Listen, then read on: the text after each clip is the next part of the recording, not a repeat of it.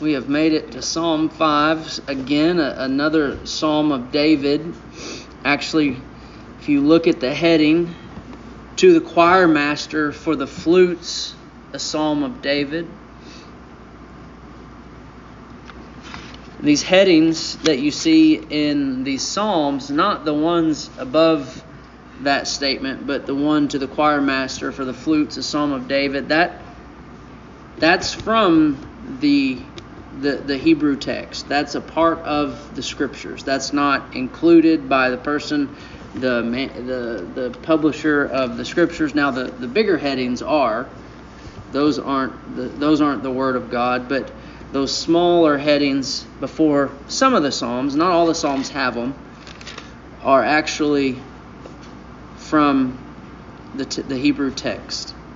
And so it's interesting to see, especially when you read some of the content of some of these Psalms, that David wrote some of this stuff to be sung. And if you have any understanding of Psalm 5, you realize, it's a pretty intimidating a hymn to sing. So we start in Psalm 5. We probably make it into verse 7, Lord willing, this evening. And it is written as a prayer. David's speaking to God, and that becomes very clear in the beginning.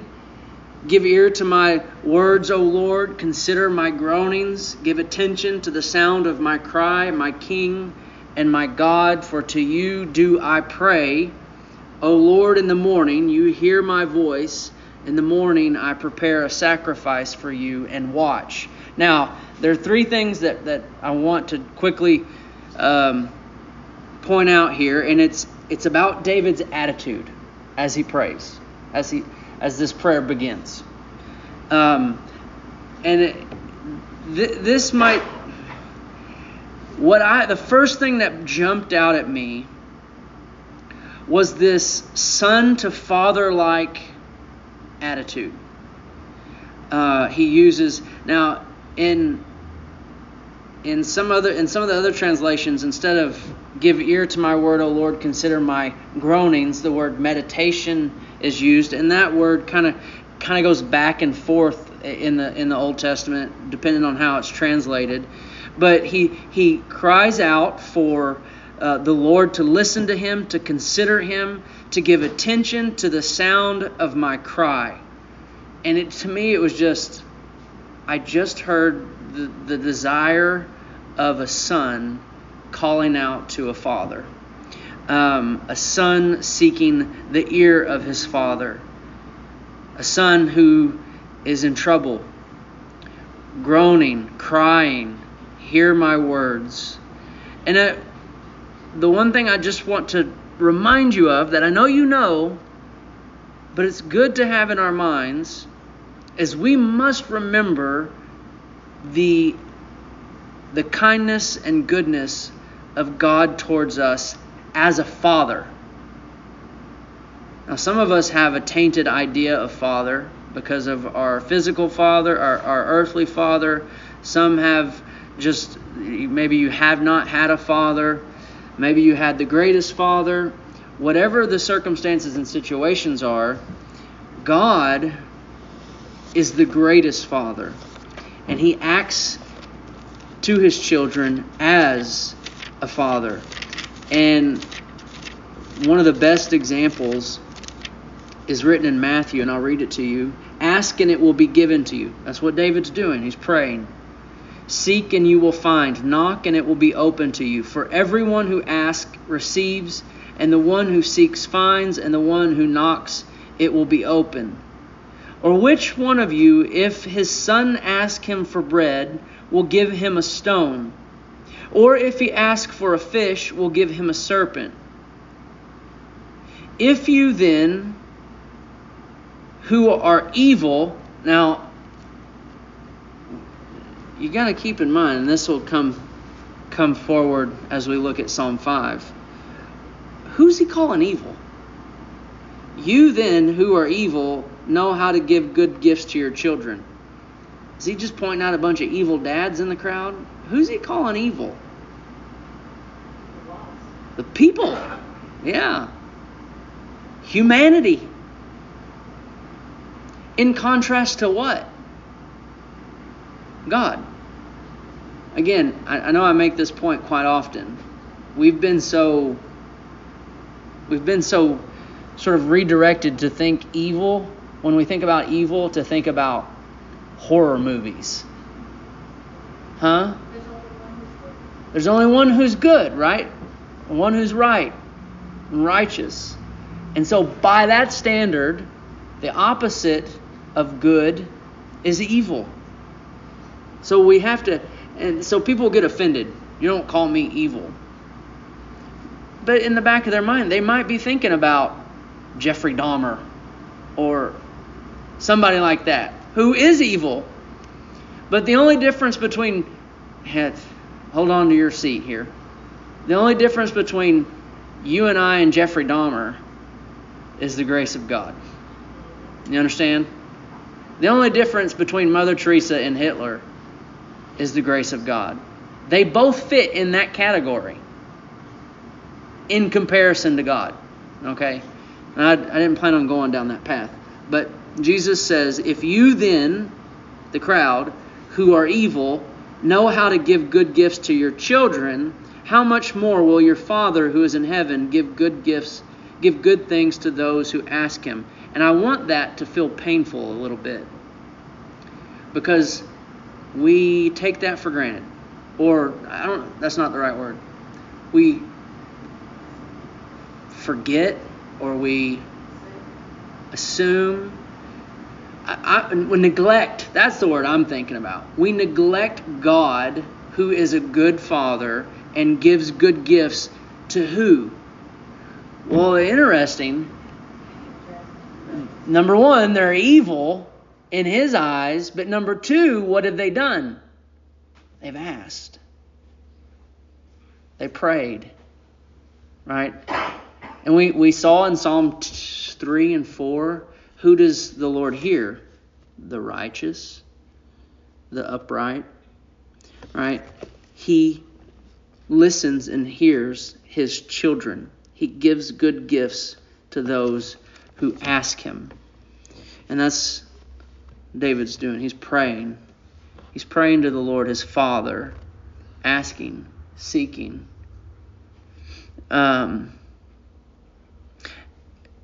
You know Romans 8. He who spared his own son, will he not give us what? All things. All things. He gave us his son. Well, I heard somebody this week, or this last week, say, what's the biggest hindrance between you and God? And, our thought is sin. And he said, it's actually the fact that he would give his son. Like, he didn't have to. It's his son. Right? And I thought that was interesting.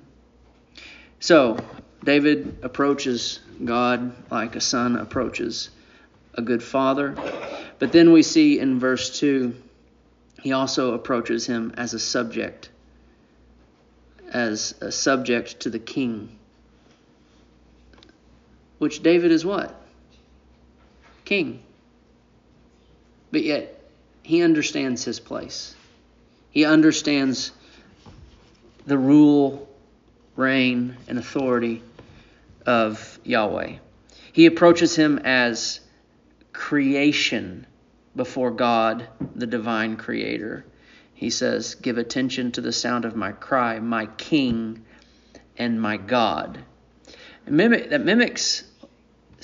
reminded me of Thomas, as he touched the holes in Jesus' hands and side, and he cries out, my Lord, my God. David understands his place as Israel's king, as the number 2. And so there's sort of some wisdom here. There's always someone to answer to. You're never the authority. I don't care how high you are. There's always authority to submit to, even if you're the king of God's nation. There's still someone to submit to. And none of us are there yet to that place of authority. Comes to him as a son to a father, as a subject to a king, creation to the Creator. And he comes to him with worship and prayer as his priority. He says, For to you do I pray, verse 3, O Lord, in the morning you hear my voice. In the morning I prepare a sacrifice for you and watch. The priority of David's day is set. Worship and prayer is number one. I think that is probably a good priority list. To put him who deserves first in your priority list of your day. So that gets us through verse 1, 2, and 3. And we've talked a lot about prayer in Psalm 3 and 4, so we won't stay there and hover there any longer. So now we're going to go and look at, let me read 4 to 8, because this is sort of a section, but we're really only going to get to 4, 5, 6 and touch on to 7. But here's what we know. So he's communicating to the Lord, okay? And he starts telling God about God. He starts saying things that God already knows. He starts revealing in his prayer, in his psalm, the character, the attributes of God. Now, this is a major benefit of studying the Psalms. Is if you truly study the Psalms, you learn about God. Now that seems really, okay, yeah, I want to learn about God. I'll read the Bible. But I'm telling you, what comes out of the Psalms are the characteristics of who God is. And not just that, but how they sort of engage and work with mankind. Now, so you know how important this is. And I've heard many over the last 10, 20, even theologians and pastors who've been saying it for 30, 40 years, that the greatest problem with the church is that the church has gotten to a point, when I say church, I mean visible church, church to church, building to building, is that they don't know God. They have a Bible, they go and they come and gather, but they actually don't know who God is. Now, how important is that to the Lord? On Jeremiah chapter 9, and I know I've read this probably 4 times in the last year, but I'm gonna read it very often until someone will just quote it to me. As I say, let's look at Jeremiah 9. If someone can quote it to me as I turn there, then I won't read it again, at least for a few weeks. But here's what the Lord says through Jeremiah in Jeremiah 9, verse 23. Thus says the Lord, let not the wise man boast in his wisdom. Let not the mighty man boast in his might. Let not the rich man boast in his riches. But let him who boast in this, that he understands and knows me, that I am the Lord who practices steadfast love, justice, and righteousness in the earth. For in these things I delight, declares the Lord. Let him who boast that he knows me, and that I am the Lord who practices steadfast love, justice, righteousness in the earth. Now, that's how important it is to know the Lord.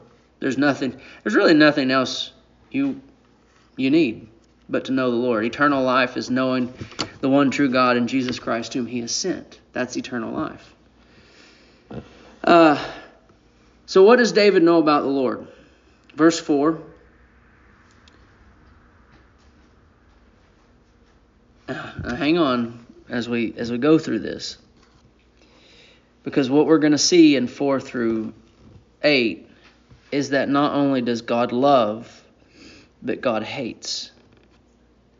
Not only does God love, but God hates. Verse 4. For you are not a God who delights in wickedness. God does not delight in wickedness. Or God does not take pleasure in wickedness. We just read in Jeremiah 9 what he does delight in. Love, justice, righteousness. Love, justice, righteousness. For these things I delight, declares the Lord. But he does not delight or take pleasure in wickedness. Now, I spoke earlier about our garden. We have cherry tomatoes, and Layla, we never see any turn ripe because Layla gets to them before anybody else does. And so I think it's safe to say that Layla delights in ripe cherry tomatoes. Now, what about zucchini? She sticks her tongue out, right? So Layla, this is a very, very simple illustration to show you that a being, we're beings and God is a being, B-E-I-N-G, take pleasure in some things and do not take pleasure in other things. Okay? Layla takes pleasure in cherry tomatoes. She hates zucchini. Now, that's a great illustration. But the problem is that cherry tomatoes and zucchini aren't sort of the opposite of one another. And that's where we have the characteristic of God coming out. He finds pleasure and delight in love, righteousness, and justice. And so he does not find pleasure and delight. He cannot find pleasure and delight in those opposite of those things. Love, righteousness, and justice. He does not delight in wickedness and evil. And he says then basically at the end of 4, evil may not dwell with you. David says to God, evil may not dwell with you. Now, I sort of had to step back from this a little bit because preachers use the phrase God can't, or evil can't be with God, or evil can't be in the presence of God. Sort of how we say it. And it's true, but I've always had it, and when I've said that, I've always had it in my mind as some sort of like allergic reaction. As if it was just this not as impersonal thing. Right? It's like, oh, if evil comes into the presence of God, it's like magnets or something, and it's annihilated. But it's because of God's being. It's because of his character. It's not just like this impersonal allergic reaction that it just can't, those two things can't be together. It's literally the person, the being of the triune God, the Father, the Son, and the Holy Spirit, despises it. And you might despise zucchini or whatever it might be. But it's not, God despises it so much at 100% because of who he is, because he is love, justice, and righteousness. And because those are the things he delights in. Because he is so much that, he is infinitely those things that he just has to detest wickedness and find distaste in it. Because those two things cannot mutually coexist. Okay? He will not allow evil to dwell with him. Verse 5. David says regarding the Lord, the boastful shall not stand before your eyes. Now that's just a bit of poetry, right? He didn't say the boastful will not be before you. But what do the boastful like to do? They like to stand tall. And so David says, not in his house. The boastful will not stand before the Lord. Boastful, I looked up the word, and there's different.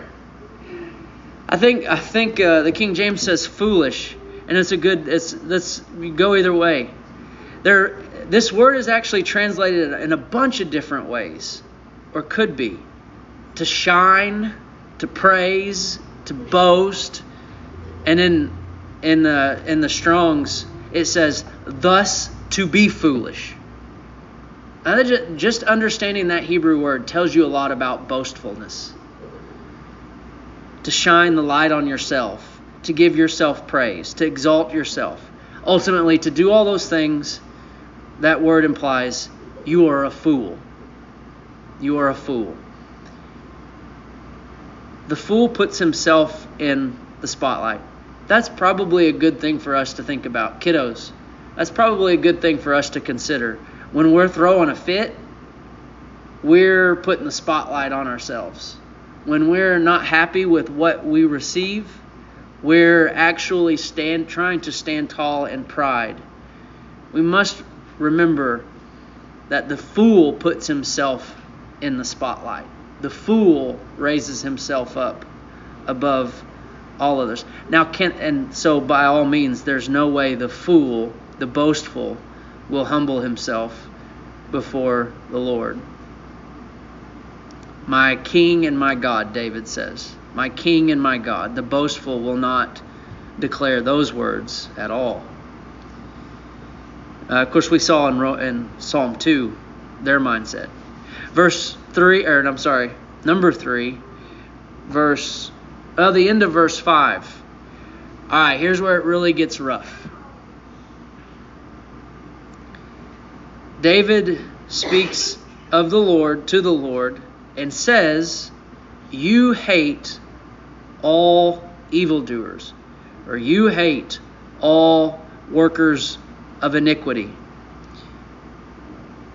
That one's not many people are memorizing that verse. You hate all evildoers. You hate all workers of iniquity. So just so we make sure that we understand the words, after Joseph tells his brothers about his dream, do you know what it says they did even more? They hated him even the more.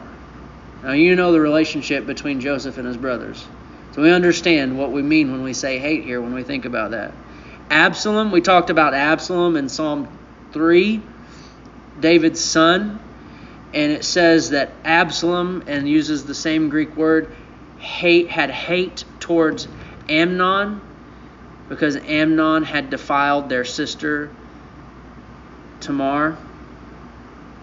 So that's the word we're using here. You hate all workers of iniquity, all evil doers. And iniquity or evildoers are those who are causing trouble, wickedness, doing acts of evil. Now there's no way around this.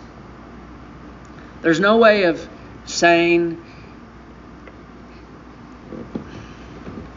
God hates the sin but not the sinner. You can't say that in light of this verse, because this is not what the Bible teaches. The Bible teaches that God hates and God loves. And it's very clear in who he hates and who he loves. Now, you and I, on the other hand, there's a little bit more leeway, right? To some degree. We've been talking a lot about sex trafficking. Do you think it is wrong to hate those pimps? Their evil deeds.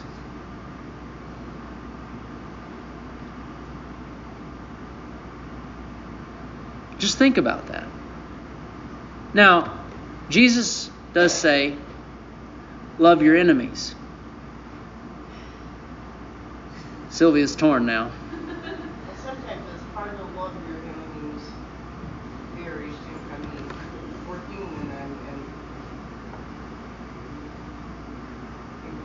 knows, you know. Yeah. It's just hard. I don't even know if I would want to talk to him, you know. Right. It's, Right, and so, okay. I don't want to be seen in his presence even. It would be more like First County. Make them bear their guilt. Right. Yeah. Okay. So, and we'll get there, but let's talk about that. For us to cry out for the justice of God on evildoers is to call for a glorious act of God. All right? Is God just? And is God one who will rightly judge? Yes. And when he rightly judges evil, is that something that he is ashamed of? Absolutely not. It's something that gives him glory because it is an act of his holy justice and his holy judgment. Now, we can go through times and events of love your neighbor or love your enemy this way or hate the wicked that way. But I think if we as a church have an opportunity to participate in the fight against such evil as sex trafficking, we want to love those victims, right? But in order to love those victims, must we hate their perpetrators? I mean, without a doubt. But that doesn't say, well, then you're not loving your enemy. How can you love someone who is putting children into slavery? How could you love them? This is difficult, but once you think of it, you're like, oh, okay. Well, the way to love them is to pray for them. There's the number one thing right there. Leave judgment to God. Right. Right. God says, I send rain to the just and the unjust. Mm-hmm. And that he calls us to love our enemies. But you have just taking the sex trafficking, we're not going to go up to pimps and just start loving them. Right. I mean, because don't be overcome by evil. Because if you join in it like you're wanting to help them or whatever, to beware that you be overcome.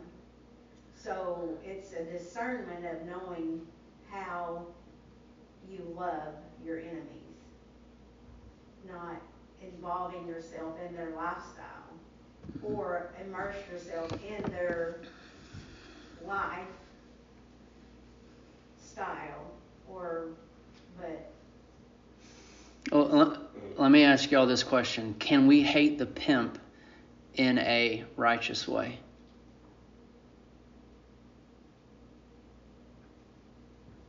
I say yes. Right. But, I mean, we're not God. We'll keep that in mind. We're not God.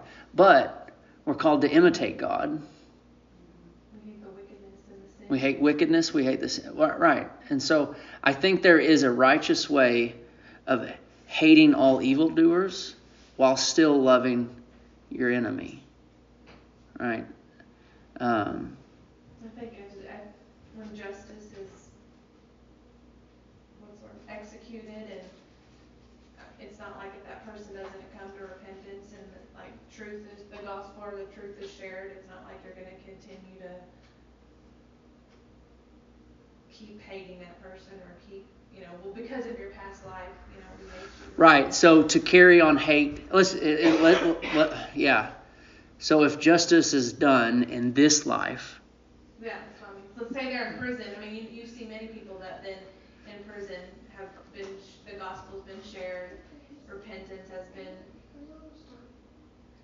shown, and they're a new creation, and they now are living a different life. It's not like you're going to continue to. But to continue would be to hate unrighteously. Yes. Yeah. And it would also be against Jesus' command to forgive, or to be ready, in a sense, to be ready to forgive. And I think then we should also then be willing to share the truth with the pimp and the victim, right? One way or the other. Yeah. Share the truth with both, right? So, and if this feels awkward, like talking about hating people and hating and loving, I would say it is because of our shallowness of knowing who God is. And so we can't retract from that awkwardness, but go to the Word and seek for wisdom and understanding regarding who God is and how we are to imitate Him, and where we know that we have limitations because we are evil in comparison to God. What our hate is sin. Huh? Our hate. Fleshly hate. Yes. But spirit-led hate. Well, you gotta.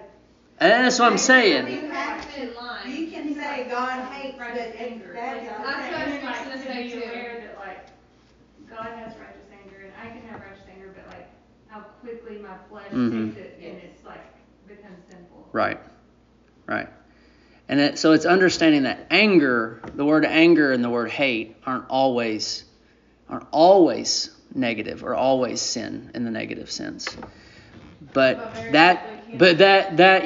you're flirting with disaster, as the band says. In our Sunday school class this morning, God says, I love Jacob and I hated Esau. So He didn't hate Esau. Esau was not chosen. I don't say He didn't hate, but He said it, but he was not chosen for God's purposes. And it's like Ishmael and Isaac. Ishmael was blessed by God, but he wasn't chosen. Well, hang on to that, because that's a good thought, because when we get down to verse 6 and 7, we see a bit of a contrast than that. And so I've stayed away from the word hate in the New Testament because it might have different sort of connotations from what we're looking at in the Old. But to what you're saying, we might see a little bit here in a minute. I feel like it is dangerous. You're not going to walk around. It is dangerous. You're not going to walk around and be like, they're in sin, I hate them. They're in sin, I hate them. Right. I feel like we're not. I would say if that's your mindset, you're in sin. Right. Yeah. It is only for the mature, the spiritually mature, that they can really walk that line. And so again, knowing when you know God, you're growing in your maturity, and you grow when you know God, you know yourself better, your sinful self better, right? You know your limitations. All right, great conversation. We got to press on just a few more things.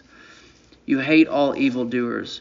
So ultimately what I didn't end up saying was God doesn't, we have to throw away the phrase, God hates the sin but loves the sinner. It's not biblically sound to sit on that phrase. But you, on the other hand, it's different. Now I don't want to go down that road because we've went down that already. Verse 6. You, God, destroy those who speak lies. The Lord abhors the bloodthirsty and deceitful man. He doubles down on God's outlook towards the wicked. You destroy those who speak lies. You abhor. Why is that? It's because God is 100% opposite of that lifestyle. You destroy those who speak lies. Well, this comes back to the men's meeting when we were going through the 7 abominations. We've been in Proverbs 6, 18, 19, going through the 7 abominations of the Lord. And this verse really sums it up. But what we noticed, those things that the Lord hates or is an abomination, have their fruit from the father of lies, or him who is a murderer from the beginning. That would be Satan. You destroy those who speak lies. Jesus called Satan the father of lies. And then he says, you abhor the bloodthirsty and the deceitful man. John in 1 John, I think it's 1 John, calls Satan a murderer from the beginning. And so, of course, God destroys those who speak lies and abhors those who are bloodthirsty and deceitful. In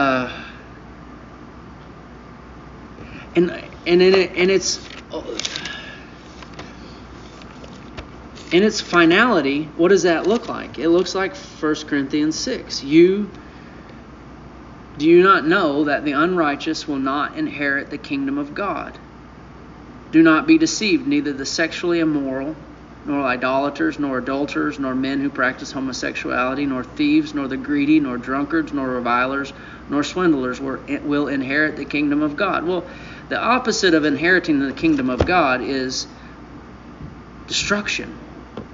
Destruction. You destroy those who speak lies. It's not a new thing. God's outlook on evil and evil people is not a new thing. Genesis 6, He wipes out the world and regrets creating man because of their wickedness. Exodus 32:7, God is ready to wipe out Israel because of their idolatry. Right? This is not anything new. God has... Now, I don't have anything written down, so I'm not going to say anything. So, quickly, I want to make 3 statements on why it's good to spend time in Psalm 4, 5, and 6. Because somebody will tell you, you don't need to be concerned about that. You don't have to read the Old Testament even. But you have to. If something pleases God and something displeases God, if God loves something and He hates something, don't you want to know both? It's not like I'm just going to talk about the good. We want to be pleasing to God, so we also want to know what does not please God. That's first. It's also good to go back to that, to remember who we were before the grace of God. To remember what our position was in the eyes of God. Because isn't that how 1 Corinthians 6 finishes? And such were some of you, but you were washed, you were sanctified, you were justified in the name of the Lord Jesus Christ and by the Spirit of God. But also it's good for us to know how God feels about the wicked so that we can actually have a conversation with the wicked. If you're unwilling to tell someone that God hates evil, they're not going to really care about Jesus dying on the cross for their sins. It doesn't really make any sense. If you wipe out 4, 5, and 6, it waters down the gospel. There's no reason to even consider it. But just look at 7 for the transition. And we won't go any further. We won't dwell on it. There's a conjunction in the Hebrew there, and I think every translation that I looked at translated that conjunction but. So all that, considering who God is and his displeasure, his hatred towards evildoers, he says, but I... Does he say because I'm not evil? Does he say because I obey. He says, no, but I, through the abundance of your steadfast love, will enter your house. What is he saying? Will be in your presence. The boastful won't stand. We know that sinners won't sit in the congregation of the righteous. Jesus called the group of listeners that was following him evil. So on what basis is David going to be in his presence? On the very basis of God's character. Notice that. The character of God that will destroy those who speak lies is the same character that is the foundation for David's entering into God's presence. If God does not hate, he cannot love. And if God does not truly love, then he does not hate. He is who he is, an outpouring of who he is as holy God who takes full pleasure in love, righteousness, and justice because he is fully those things. Then he has to hate the evildoer.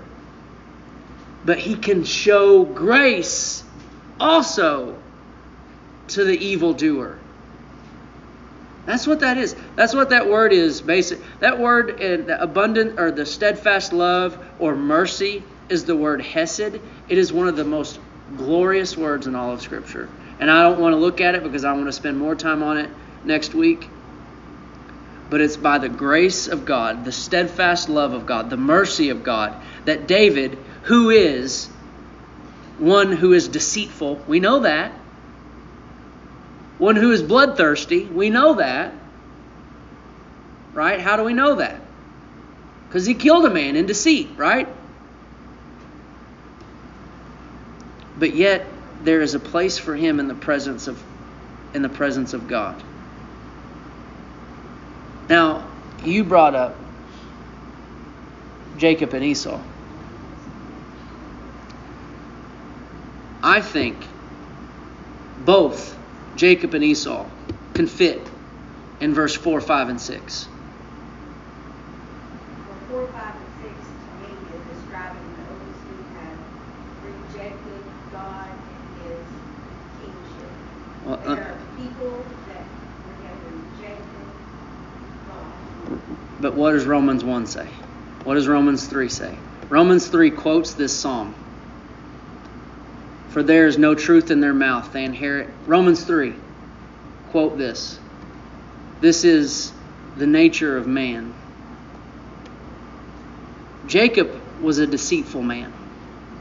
Right? Jacob fits in this. The Lord destroys those who speak lies. Jacob and his mama had it. Jacob I loved, Esau I hated.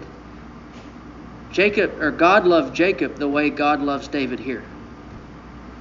Same way. Out of his grace. Out of his steadfast love. And David and Jacob are not going to say it's because they know, verse 5, the boastful shall not stand before your eyes. The love of God is what I want you. Mercy trumps it all.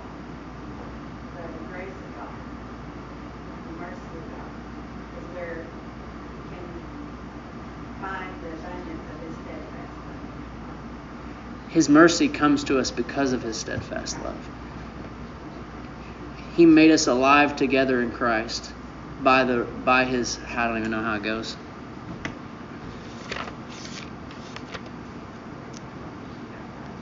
But God being rich in mercy because of the great love with which he loved us, even when we were dead in our sins, even when we found ourselves in verse 4, 5, and 6. So I want you guys to understand, if you have a taste of the presence of God, it's because he loves you. It's because he's been gracious to you. And so we see more about who God is, about his hate and his love. And we give thanks knowing that we know the mercy and the steadfast love of God in Jesus Christ. Any more thoughts? Good conversation tonight. King James calls it, I will come into thy house in the multitude of thy mercy. Yeah, I want us to spend a lot more time on verse 7 and verse 8 next week, because those two verses speak to the love of God. Okay, I'm sorry. I kept us too long. Now let's pray and we'll go back to the house. Father, this evening we seek you in your word, and we pray that as we leave that seeking does not stop, and we know you. We hope to know you as one who is righteous and justice and loving. And out of that character comes all of who you are. And Father, help us to imitate you in love and justice and righteousness. Help us to be more like Christ. For his name we pray. Amen. Amen.